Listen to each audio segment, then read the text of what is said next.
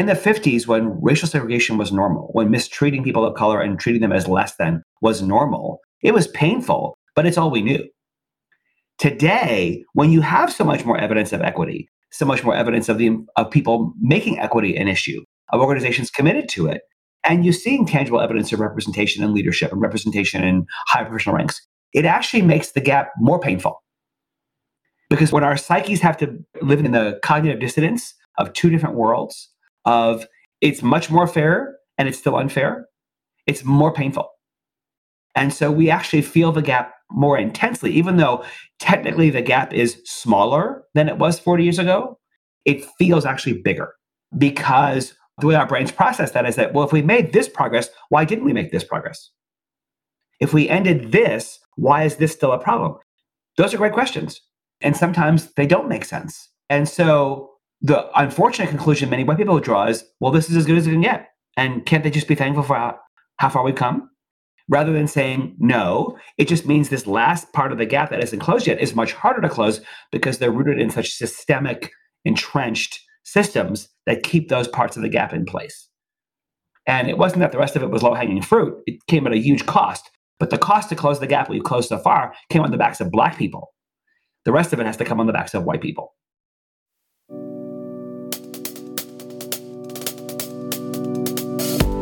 Hi, I'm Tim Sonova, and welcome to Work Shouldn't Suck, a podcast about, well, that. We've paused our regular podcast episodes to produce this 10-part mini-series called White Men and the Journey Towards Anti-Racism. While you can listen to the episodes in any order, if you're joining us in the midst of this adventure, I invite you to check out episode 54 of our podcast, where my co-host Lauren Ruffin and I introduce the series and frame these conversations. All of the episodes, as well as a whole host of amazing resources on the topic not by white guys, can be found on workshouldn'tsuck.co. In this series, we're talking with a variety of white guys who are personally and professionally engaged in anti-racism work. When asked, they each define the work in slightly different ways. Some articulate it as anti-racism or anti-oppression work. Others say they approach it more through a justice lens. Others, inclusion and belonging. Still others, equity and impact. Through these conversations, we'll explore the moments that led each of them to do this work, including their initial realizations that this was work for white guys to be doing. We'll discuss what's been most impactful and resonant to them in the journey, what's been most challenging, and, since this is a podcast about the workplace, we'll discuss how this work shows up in the organizations they lead and the ones they work with. On today's conversation, I'm joined by Ron Carucci, co-founder and managing partner at Navolent, a firm that works with CEOs and executives who are pursuing transformational change for their organizations and industries. You can read more about Ron in his bio that's included in the episode description, so in the interest of time, let's get going. Ron, welcome to the podcast. Hey, Tim, how are you? It's so great to be with you. Thanks for having me. Thanks for being here. This is awesome. Before we really get into things, how do you typically introduce yourself and the work that you do? I typically tell people that my firm and I get the privilege of accompanying senior leaders of organizations on the messy journey of transformation. That as they're about to embark on expeditions to bring their organizations to a different place or out of a bad place, that our job is to be the Sherpa. Our job is to sort of architect the journey and architect the path that gets them where they want to go and doesn't get them stuck somewhere or gets them there in a way that doesn't have regression, a year later because it actually sticks. So the past 2 years have thrown a lot of curveballs and we're living with a lot of uncertainty. So what does that look like with the work that you're doing? We've been very fortunate, Tim, that so much of what, and I would have never guessed this, so much of how we do our work translated to virtual worlds. I would have never imagined some of the really intense organization design work that we do being able to be done virtually, but we've done just fine. I think leaders have asked for more help. I think some of the uncertainties they're facing, some of their own limitations, which I don't think COVID caused. I think COVID just revealed those limitations and how they engage people in all kinds of complex messes that they never had to, at least never believed they had to worry about before. Suddenly they're in their people's living rooms and bedrooms and, suddenly their personal life is very relevant. And there's all kinds of mushier and blurrier boundaries now, and leaders don't always know how to navigate those well. So they've been asking for a lot more help. Well, with the topic we're talking about today, I think this is one of the really exciting things about this uncertainty in which we're living, because it causes people not to go on cruise control, but you have to really be intentional about how are you building these policies, how you're building the practices while centering anti-racism or racism, oppression, justice, equity. As you think about your own personal journey and professional work, what are the lenses you use? Because to describe the work, anti-racism, anti-oppression, justice, how do you typically frame it for yourself? Well, I think fairness is typically a word that gets overused a lot. But in my new book, I talk a lot about justice. And organizational injustice isn't new. They're everywhere, hiding in plain sight. Certainly, injustices aimed at people of certain identities, whether people of color or gender. But there are unlevel playing fields everywhere. And the reality is, if you're willing to allow unlevel playing fields to exist, it means they exist for everybody. So you either have to decide you want a fair and just and purposeful organization, or you don't. You can't have it fair for some people or fair for when it's convenient for you to make it fair and then leave it to be unfair out of your sight. Whenever I have to introduce the concept, for example, of privilege, rather than go down the identity privilege issues that people get all kinds of weird about, I'll simply say, if you're in a tech company, if I talk to your engineers, are they going to say they're privileged? If I talk to everybody else, are they going to say the engineers are privileged? If I'm in a high growth company, what are people going to say about your salespeople? If I'm in a brand company, what are people going to say about your marketers? You have privileged roles. It's perfectly fine to acknowledge that not all work is created equal and not all work is of the same value, but all humans are. And when the value of your work suddenly becomes equated to the value of you as a human, you've unleveled the playing field. And what we now know is that when you remove dignity and justice from how people contribute, you set the stage for really bad behavior. So it's not a far cry then to say, well, if you have roles that are privileged, I bet there are certain people that are privileged. What do I make of the fact that your entire executive team is mostly white men with one token woman in leading HR?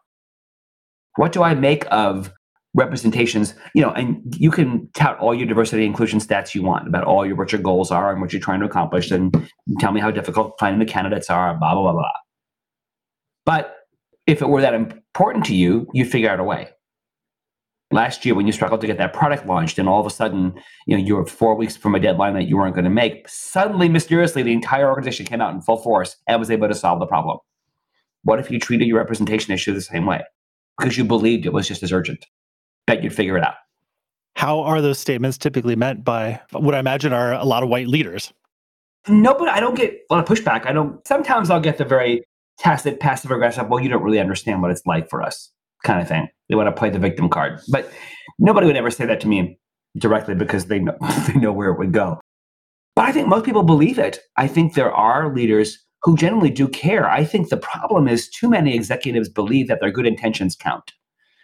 That somehow, because I intend for it to be fair, I don't intend for it to be discriminatory or biased. I don't intend for people of underrepresented identities have work suck for them.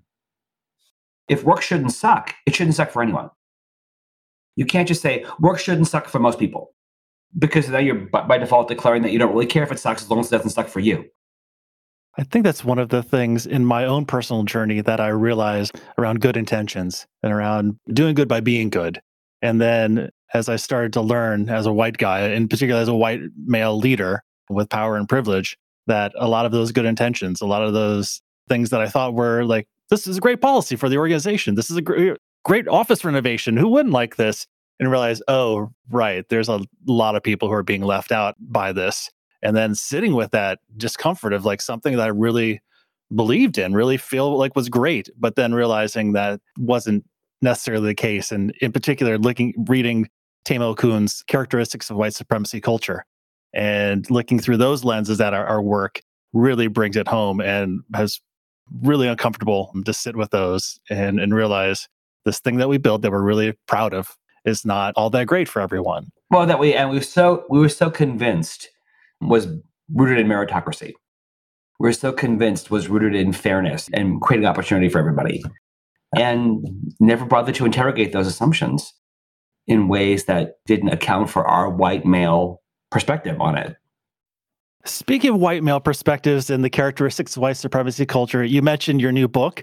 The new book is To Be Honest, Lead with the Power of Truth, Justice, and Purpose. Full disclosure here, as you know, I'm reading it. I have not finished it, so no spoilers here. But as I was starting to read it, as I was starting to reflect on my own writing and some of the things as I teach leadership and team building, sometimes I'm like, whoa, that didn't age well. Or, oh, if you apply that lens to this, if you apply an anti-racism, anti-oppression lens to this really great case study, it all falls apart. I'm curious, as you were writing this, really spending a lot of time, years of research on this, as you looked at the case studies you're using, the examples that were in the book, and reflected on these characteristics of white supremacy culture that are often baked into the DNA of the organizations that we're studying, how did that influence how you went about writing the book, understanding your findings, and the direction of it all? A couple of ways. One, I was very intentional about centering Black voices in the book. I made sure that I had those perspectives built into my work. Because the book is a book of heroes, there's plenty of villain stories out there for integrity breaches or ethical lapses. We don't need to hear any more Theranos stories or Wells Fargo stories or Volkswagen stories. I wanted to write about the leaders and organizations who were modeling things we could emulate, who we'd all be proud to have as bosses. That's what this book is about. And I chose people who I knew were committed to equity and fairness. I chose case studies of companies who I knew were doing good things for communities in which they served, were multi-stakeholder focused, were committed to racial and gender and all versions of equity that we need to think about. So I was pretty intentional about that. When it comes to centering Black voices, I give myself a B. I could have done a little better, but there are quite a few well-positioned, experienced Black experts and leaders in the book whose stories were remarkable, whose voices were very shaping of my thinking and of the book. We also did a TV series. During all the interviews, I was very intentional about recording them so that we could later turn them into a series. And in that TV series, it's called Moments of Truth. You can find it on Roku, or you can find it at the website. All 15 episodes are at the website, tobehonest.net. I did multiple segments, so I didn't want them to be all about me. So I intentionally chose two co-hosts, one of whom is a Black man, and I had another guy in my firm do a segment called Everyday Justice. And so they each did segments on justice and finding your voice to a variety of guests. So I intentionally broadened the lens through which we're seeing this beyond just my own. Is this different than how you approached previous projects, previous books? Dramatically. I mean, sadly, I don't know that I would have given it a thought or have known to give. I mean, I was sort of numb. I would say Rising to Power, the last book, which was 7 years ago, we were very focused on a specific type of marginalization, a typical type of leadership failure, very, very centered on the research we'd done. That was the 10-year mark of our data on leaders who are failing on the way up. And there were some factors we disclosed around marginalization or identity privilege in there, but it was because the research found them. It wasn't because we went looking for them. In this case, I was particularly intentional about wanting to make sure that the lens of justice shone on organizations in ways that whatever you believe a microaggression is, or whatever you believe your own good intentions are, I wanted you to recognize that you can be better. I think that was probably one of the biggest findings of the research is that honesty isn't a character trait. It's not some moral set of principles. It's a muscle. It's a capability you're either good at or need to be better at. And for the people who say to me, well, I'm kind of really, for the most part, already an honest person, so I guess the book isn't for me. To whom I say, then it's mostly for you. The person who believes they've arrived, who thinks they're honest enough, is the person most likely to be impacted by what I learned. And that was me. I thought, well, I'm a good guy. I'm honest. I'm straightforward. What? Sure. Do I have moments that I'm not my best version of myself? But of course, as a white guy, I can dismiss those and have them hide in some vague place because my halo outshines them. But the reality is that we all have moments where we're not our best versions of ourselves, and someone has to pay a price for that. And we often don't calculate those consequences very well. What did that look like in practice and reality? What for those moments for you? So moments where I embellish information or withhold information I think someone doesn't need to hear right now, or when I'm a little bit short with the barista at Starbucks, or when my white male entitlement comes screaming out in a drive-through lane, or sitting in traffic, or in an airport where I'm, wanting to get in line. I think now more than ever, I'm just so conscious of privilege, mine. I know guilt and shame is not a helpful response to that. And finding ways to be generous and share those privileges is really what I need to do, which I'm not always that good at. I have to sort of work a lot harder to figure out what those moments are. But I have become much more attuned to others, to how, whenever I'm in the presence of a person of color, how do I respond? How do I participate? How do I center them? How do I show them respect? I have clients who are people of color. What do I do to make sure they know my goal is intentions to be an ally, even if I fall short on that? It's just so much more of a consciousness now. Not that I've arrived at any place or that I'm good at any of it, but I'm just aware when I wasn't before. This is generational work and a lifetime. And the arrival is just to learn that we've got so much more to go. Like you make some progress and you just realize, it's so much more. What has this personal journey been like for you to get to a place where there's two white guys on a podcast talking about race and racism and what this means to us in the workplace? Gosh, it's been so rewarding, Tim. When I first discovered White Men for Racial Justice, through the research, to be honest, people that I interviewed in the book introduced me to Jay. To that point in my life, I felt alone and isolated. I felt like, am I the only crazy white guy that thinks this is really important? My convictions about justice, especially racial justice, are born deeply from my own values and my own faith. That justice is a deeply important expression of those values and that faith. Bryan Stevenson's work has been, foundational in my life. When people say, who's your hero? He's who I say. Most people in the white community who would share those convictions did it from a charitable point of view. So that pity kind of thing, not some deep conviction that we were all part of the problem. And so it was always this very awkward discomfort for me, but I felt very isolated and I didn't have a whole lot of places to talk about it. So when I found White Men for Racial Justice, it was like a homecoming for me. This place of, oh my gosh, I'm not by myself here. I'm not crazy. What I'm seeing really is a problem and we can do things about it. I was fairly confident that there was a lot. The pile of what I don't know was large. I didn't really know how large it was, but I discovered that it was far more extensive than I even thought. But the education has been profoundly transformational for me. It has given me tremendous hope. I know that there's lots of places in the world we still suck at this, but my gosh, it has given me tremendous hope that if 60 white guys can come together every week and talk about this and are eager to find ways to incorporate it in their own life and can, even with our own circle, make the world a little bit better, a little bit more brighter, a little more hopeful for the people of color we interact with, that's not a bad thing. It doesn't mean that there isn't extensive distances to still travel, but every inch of ground we gain is worth it. Let's talk a little bit about how this shows up in the organization, in Navalent. As the leader, as a white guy doing this work personally, you also work at an organization and leading an organization. What does that work look like? So there are three managing partners. Three of us own Navalent, and all of us come from a deeply values and principle-centered place in life. So the pro bono clients we take on, like for example, Black Lives Matter, one of the Boston chapter is a pro bono client of ours, which has been incredibly formative for me. From that have come a couple of executive coaching pro bono projects.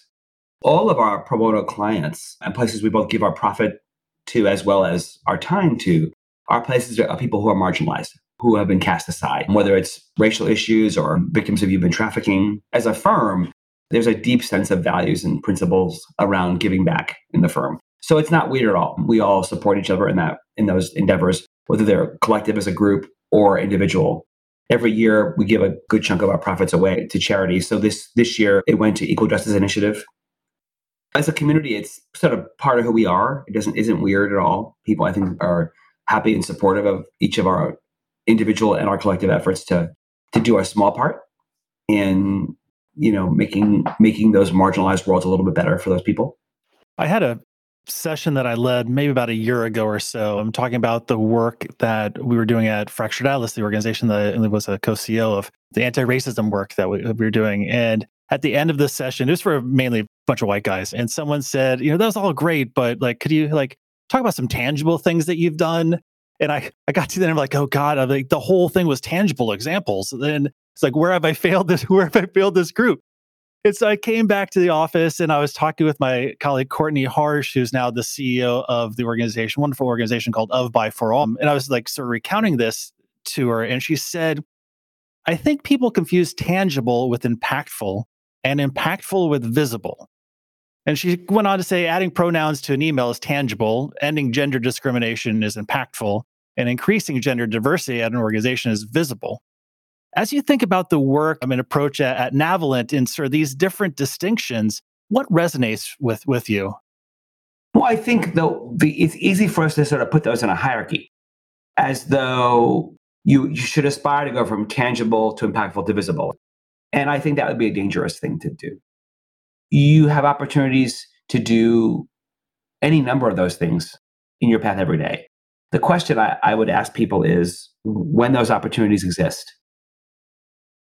As an example, if I see a microaggression happen, this happened to me in a bank. I was walking into the bank and ahead of me was a black man. And I noticed the woman at the little greeter lady at the door was saying, "Hi, so do you have an account with us?" And he said, "Yeah, I do." And she showed him to the front of the line. I went in, she said, "Hi." And I could see his shoulders slump. And I could feel my neck getting red. And I thought, okay, if I say something to her now, it's not going to go well. So I'll just give it a minute. I walked up to that black guy and I said, "I'm so sorry that happened to you."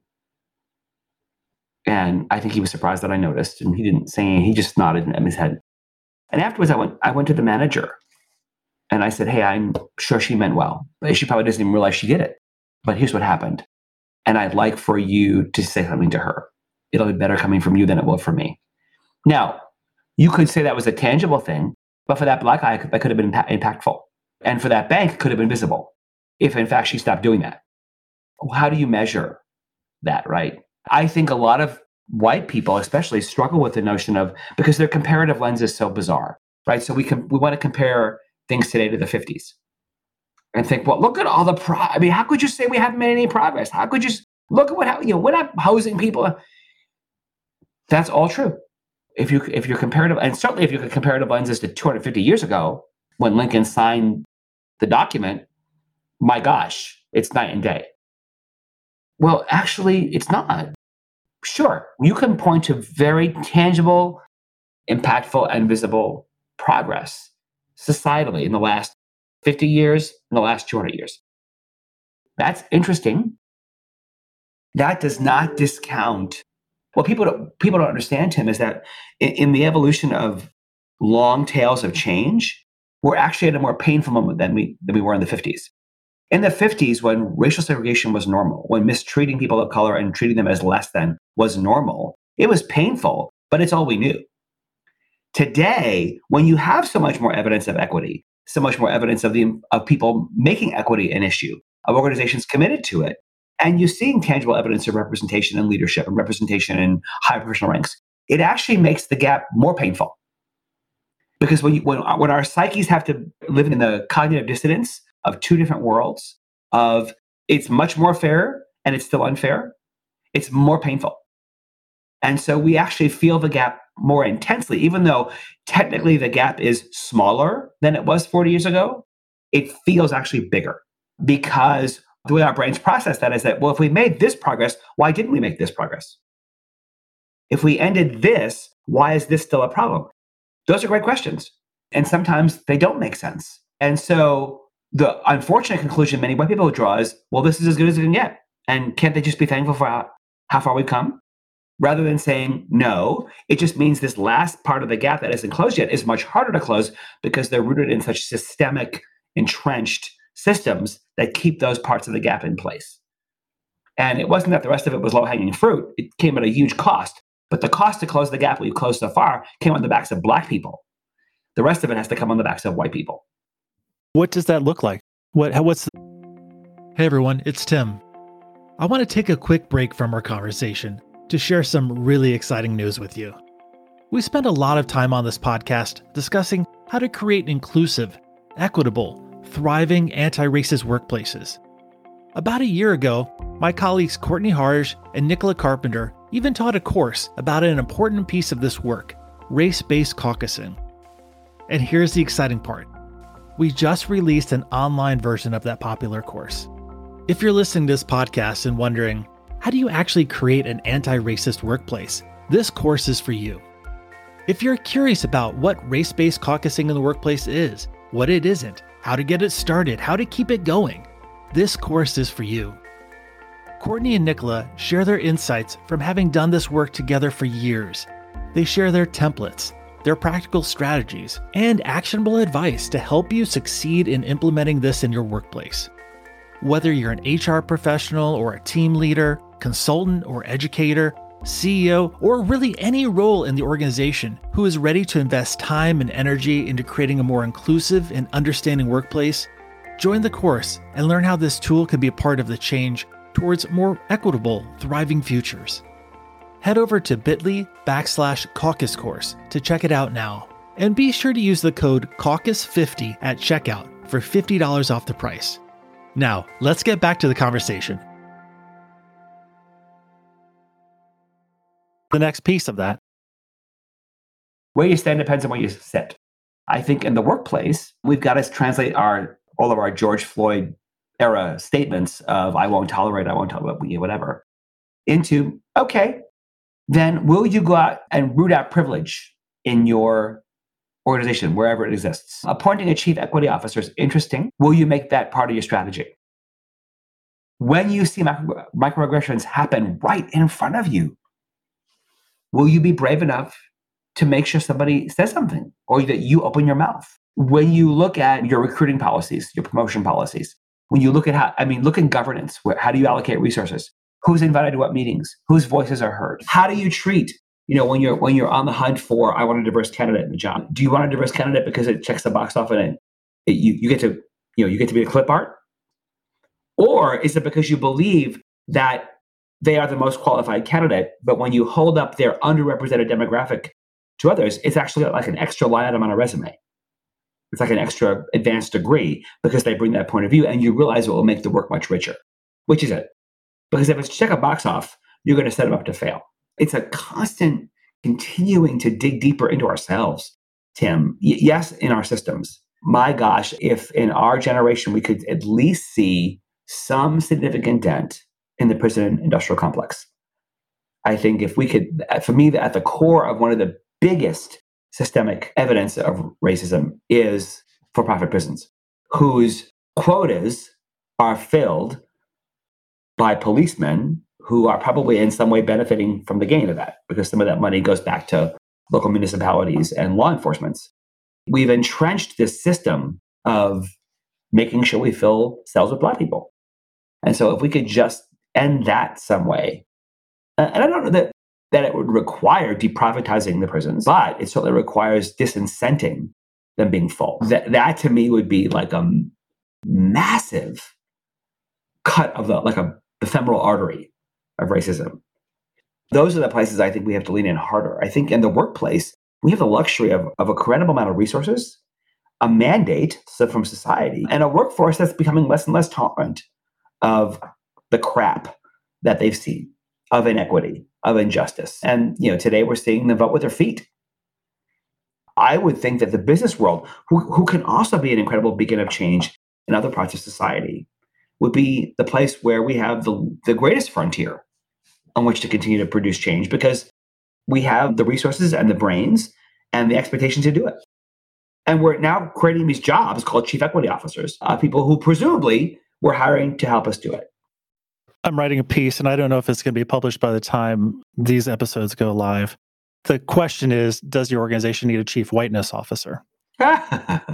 As a starting place before you can even get to chief diversity officers, chief equity officers. But like what predominantly white organizations are often trying to do is they need to wrestle with their whiteness before they can even get to the next steps. The questions of like, what is it that we're trying to quote unquote solve for in hiring, and getting to your point about of uncovering like what are you actually trying to do here, and is that in line with just window dressing, or is it like deeply held beliefs? Because one's going to be much more successful than the other. Well, I think until we get off the representation as an end versus as a means to an end, it won't change. And I think the cruel thing is, Tim, we set people of color up to fail when they check a box for us to make us look like the clip art. And it by no means actually represents diverse thinking. I did a work for a client a couple of years ago, so women's care products. And I mean, talk about the clip art. Her executive team, female CEO, she had Black, Asian, LGBTQ, Hispanic. I mean, she had like one of everybody. And this company prided themselves on their diversity metrics and their diversity commitment. And I was in their executive team meeting for a day and a half. And by the 3/4 of the way through the first day, I said, I'm sorry to tell you some bad news here, but there's not an ounce of diversity in this room. And of course, they were all defensive and shocked. And I said, let me just go back to the trend. Let me just rewind my tape here. And here are 4 moments in your conversation where you stumbled upon conflict, stumbled upon places where there were some real tensions. And here's what you said. Let's take this offline. I don't think we have enough data for that. Let's just defer this to the next meeting. That's probably not a conversation for today's. In each of the 4 times you punted. What that's telling me is that heterogeneous was really your goal, not homogeneity. So what is it? Is it you want to look diverse or you want to actually be diverse? But right now, you are all one thing. And what I would ask each of you to think about is, what did you edit? In the moments where that tension came up, what did you wish you could say that you didn't? Because when it comes out of your mouth and you freely exchange beneath this cosmetic illusion of diversity, what you really think, that's when you know you're diverse. The question you have to really ask yourself is it actually there? Or in fact, did you create a groupthink filter here so strong that you really are all the same? Earlier in my career, I was a part of a 10-person leadership team, all white. And it actually, this anecdote led to training as a mediator because I was reading about traits of high-performing teams and, healthy conflict is one of those things that's on the classic list. And I was realizing that our team was not getting better at having healthy conflict, engaging in it. They're getting better due to, I think, the team you're describing it, knowing what would lead to conflict and avoiding it. This was as we were starting to talk about racism and oppression and privilege in the workplace and realize that team in that configuration, without the ability to have those conversations, wouldn't be successful in a commitment that was going to, at least for the white people, include a lot of really uncomfortable conversations. When you talk to teams like that, what's your advice? What's your next step that you would engage them in? The first thing I do, typically, I put up on the whiteboard a bunch of language. And I say, here's the two things I think. One of the reasons I think we're not making progress, Tim, in the racial or the systemic racism part of the conversation, is we lack 2 really fundamental ingredients: skill and language. And so we have all these shortcut words: white fragility, white supremacy, Marxism, revolutionary, radicalization. And so they're all trigger words, and they all are a shortcut for so much that they shut conversations down. So I tell people, we're going to have a conversation about racial equity right now. Here's the 20 words you cannot use. So you have to do long form division and own your discourse and explain what you actually mean. And it really disarms the room, because now I don't have to worry about being triggered by a word that I don't even understand in the first place anyway. Most people have no idea what those words mean, but they've made meaning of them, or they've had some part of their echo chamber on social media make meaning of it for them. And so when people have to sort of explain what they feel, what they see, what they think, why they think it suddenly changes the conversation, because now it's personalized, it's vulnerable, and I have to bumble through it. I have to sort of stumble my way through something that I don't really have a lot of understanding of. I know I have a point of view, I have convictions, I have thoughts. I can't go quote my own source in the room, because now it becomes me versus you and your source versus my source. So we just have these dueling binaries that just become a tug of war. And nobody has to hear anybody. Nobody has to listen. So I find when I take all that language off the table and I slow the conversation down and I make it one question at a time, where have you seen evidence of things being unfair or people of color being mistreated in ways you felt were unjust? When people ask you why you are on someone who disparages others for their skin color or looks down on them, what evidence in your own life do you typically produce? I have friends who are. I grew up in a way that. You have evidence, and you believe that's all evidence of your innocence in this. I find that if you sort of put some guardrails around the conversation and you take away some of the limitations of it, you try to speak a foreign language here and you're barely conversational, you're not fluent. So we're going to bumble through this together. You level the playing field a little bit. I also find that, interestingly enough, white people are better behaved when they're with people of color than when they're on their own. And so sometimes it's because they're more cautious. even when they slip up and say stupid things, they're a little bit more owning of those. So I find the eggshelliness of that a little bit of an asset. Because when they were just with white people, it becomes a venting session. They don't appreciate, I had to work for everything. All that white privilege stuff that they don't even realize that they're saying. We've got to get better language. We've just got to get better language and stop looking for shortcuts. We don't have to have a 2-word phrase that describes a concept that's 400 years old. With all due respect to Miss D'Angelo for her book, the word white fragility hasn't helped us help white people see their own sensitivities to the conversation. White supremacy, unfortunately, has not helped us see the privilege we have. We think, I don't wear a white pointy hat. I don't burn crosses. What does this have to do with me? So we just have these concepts and language that are just not helping us. It doesn't make them untrue or make them irrelevant. It just makes them unhelpful.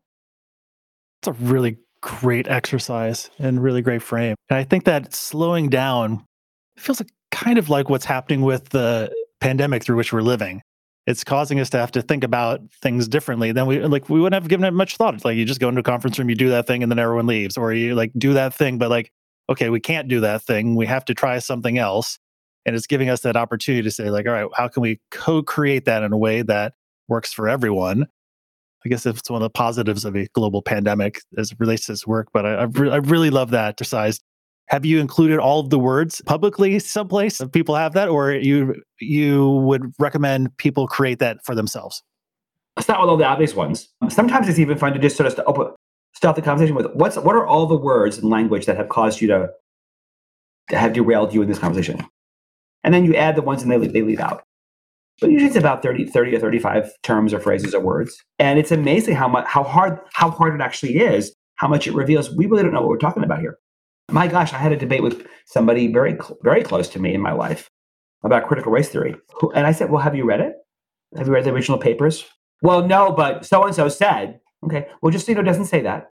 You can think of it what you want. And by the way, just in case you wondered, there's not any evidence of any school in the United States, K through 12, trying to teach that material. It's a college level content. So just in case you're wondering why they're protesting outside the middle school, there's no evidence of critical race theory there. If you ever like to actually go read what the theory actually says and come back and talk about it, I'd welcome the chance to do that. It doesn't say, let's make all white children feel bad for being white, in case you wondered. Well, that's further difficult too when it turns into an acronym, CRT or DEI or JEDI, rather than these are 4 different things. Justice, equity, diversity, inclusion are 4 really different things. And we do a disservice by lumping them into an acronym and just using that. I think the neuroscience gives us great clues into why that is, Tim. Our brains are miserly organs. They are very lazy. They will process as minimal amount of information as they have to. What our brains do is they look for shortcuts. The neural pathways of our frontal lobe that process information are looking for ways to rinse and repeat. It's the classic explanation of why you can drive to work and not remember how you got there. Our brains create templates. They create frames to say, this is how you explain that. And so every time you see it, you explain it the same way, whether it's true or not. Our brains look for shortcuts. That's the definition of bias. A bias is a template. It's nothing more than ability for your brain to explain something so that you don't have to actually work hard to think it through. Oh, black person in a hoodie? Dangerous. Walk the other way, right? So your amygdala kicks in, off you go. And those biases often exist at unconscious levels, thus the word unconscious bias, but they're nothing more than compass headings. It's like your brain's GPS. And if you don't take the time to interrogate those directions that your brain is giving you to say, what assumptions is this based in? Why did I learn this? Because it's all learned. They don't come installed in your brain. You install them. They're all aftermarket add-ons. If you don't interrogate, people think, I'm not biased. Well, okay, I can prove that you are. One of my favorite exercises to do with people is it comes from classic behavioral science research in the 60s. But you basically have people write down the names of 5 people that they work very closely with. 2 or 3 that they're really, really close with, and 1 or 2 that they're less close with. And then take those 5 names and put them in every combination of groups of 3 you can. So if you give them A, B, C, D, E, it's A, B, C, C, D, E, A, B, E, every combination of trio. And then you have right to have them write all the names out. And you say, go through every trio and circle the names of, in that trio, the 2 people who are most alike. Just do it. And they go through and circle all the names. And then I say, great. Now I want you to go back through that list and decode what criteria you're using to determine a likeness. And then you watch the color drain from their face as they realize, oh my gosh. And sometimes it's really overt, like it was gender or it was race. For me, the first time I did it, it was intellectual snobbery. I picked the people who I thought were the smartest. I'm like, oh my God, I'm an intellectual snob. All of a sudden, people realize, oh my gosh, I have yardsticks that I walk around with, and I hold them up all the time. And I measure, and I collect data. And I collect data that proves my yardstick is right. That's the definition of bias. So now when you tell me you're not biased, you can just say, except for this exercise right here, where you clearly are walking around screening everybody around you through those same lenses. And you have to decide one day, are those lenses A, sufficient, B, accurate, or C, based on assumptions that may or may not be helpful to the relationships you're trying to build with them. Ron, I could chat with you for much longer, but our time is coming to an end. As we prepare to land the plane, where do you want to land it? I hope that your listeners, especially for my white male peers out there, I hope as you think about 2022 and the year ahead, if you could just be a little bit curious. I'm not asking you to become a convicted anti-racist zealot. In fact, a lot of people have asked us not to do that. But I'm asking you to just be a little bit curious. What is it that I've learned in my life that I may not be aware that I learned? Just listen to one episode of the Seeing White podcast. Just read one article. There's a fabulous article, if you find it on LinkedIn. It was undoing for me. I sobbed. It's called Reflections from the Token Black Friend. And it's probably a 12-minute read. But it changed me. Just get curious.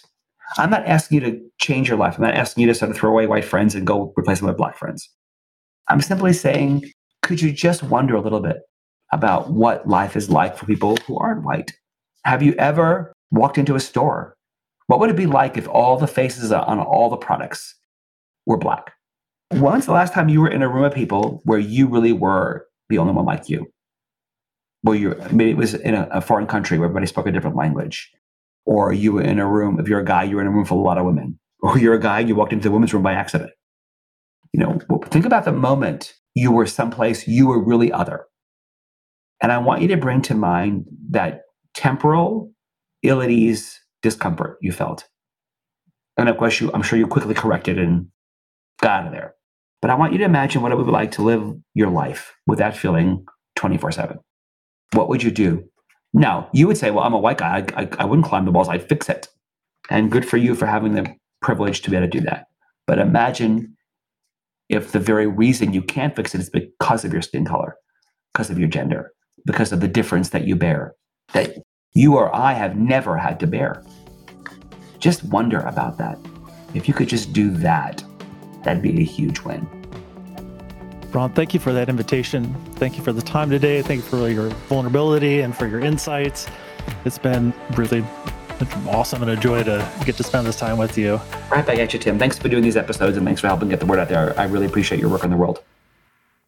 If you've enjoyed the conversation or are just feeling generous today, please consider writing a review on iTunes so that others who might be interested in the topic can join the fun too. Give it a thumbs up or 5 stars or phone a friend, whatever your podcasting platform of choice offers. Until next time, thanks for listening.